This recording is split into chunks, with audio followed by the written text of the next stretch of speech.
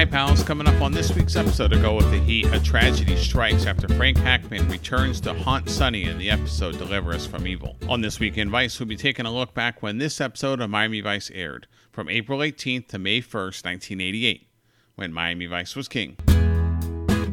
In news, on April 23rd, the first smoking ban took effect on all U.S. domestic flights that had a duration of 2 hours or less. Eventually, smoking would be banned on all domestic flights 6 hours or less in 1990 and all flights in the year 2000. Congress passed legislation banning smoking in 1987 and finally took effect in April 1988. An interesting twist, pilots weren't required to stop smoking after the ban over concerns of nicotine withdrawals and flight safety.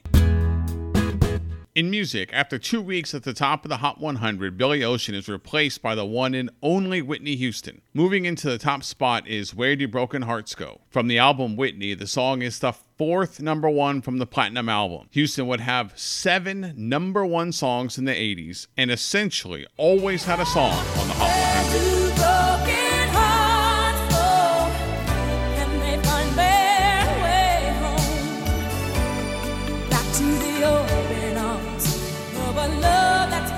In movies, Beetlejuice rightfully keeps its place at the top of the box office, so we have to go to the archives. Hiding behind Tim Burton's Behemoth is the astonishing film Stand and Deliver. Based on a true story of an East LA math teacher, it has an all-star cast including Lou Diamond Phillips, Rosanna DeSoto, Andy Garcia, and Miami Vice's own Edward James Olmos. Stand and Deliver was critically acclaimed, including a Best Actor nomination for Olmos for his portrayal of Jaime Escalante.